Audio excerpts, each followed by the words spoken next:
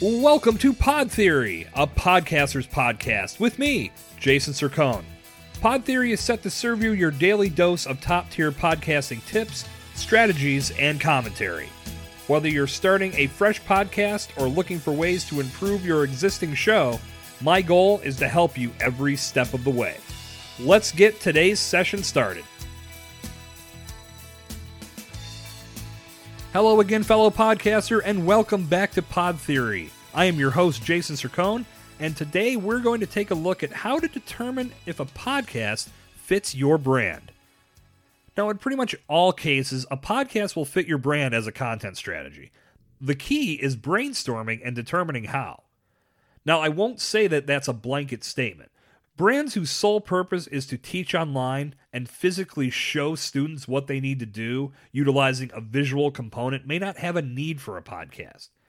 Now, I'll give you an example. My brother-in-law teaches computer science and coding, and we discussed the possibility of a podcast. But we concluded it would be tough for the students to get a true understanding without having a video at their disposal. Now, could a podcast be used as a supplement to those videos? Absolutely. If students like to reinforce their online studies with audible knowledge, a podcast featuring repurposed content from the videos could serve as an excellent resource. They could listen to the information in a number of different scenarios. But as a primary resource, a podcast probably wouldn't get the job done. So, how can you determine if a podcast fits your brand? It starts with research. First, pull up your podcast app and search for podcasts in your industry. Are there many active shows that are producing new episodes? Are there many to choose from, or is there just one or two? Would you be the first to create a podcast in your industry? Let's look at both sides of those questions. If you find other successful podcasts in your industry, check them out. Listen to some of the episodes. Check on their social media presence. Visit their website.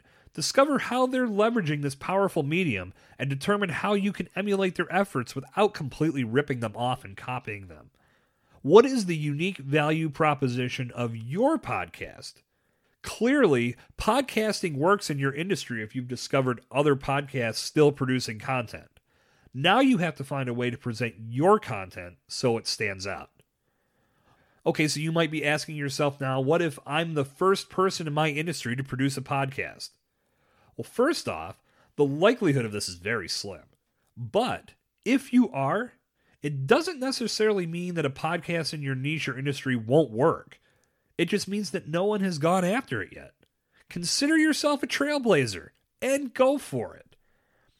Next, you want to determine if your ideal customer is listening to podcasts, or if you started one, would they tune into yours? This is where your initial research will come into play. If you found podcasts in your industry already being produced, chances are yours will fly too. But ask your audience. Put out feelers on social media and email newsletters to see if they're listening to podcasts. This can be done as simply as asking, what's your favorite podcast?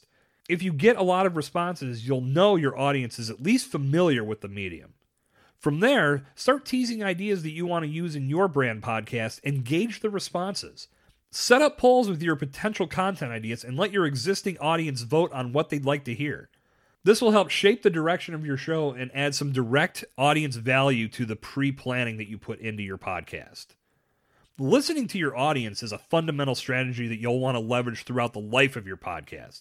The more you give them what they want, the more they'll continue to tune in, the more they'll spread the word, and the larger your podcast audience will become.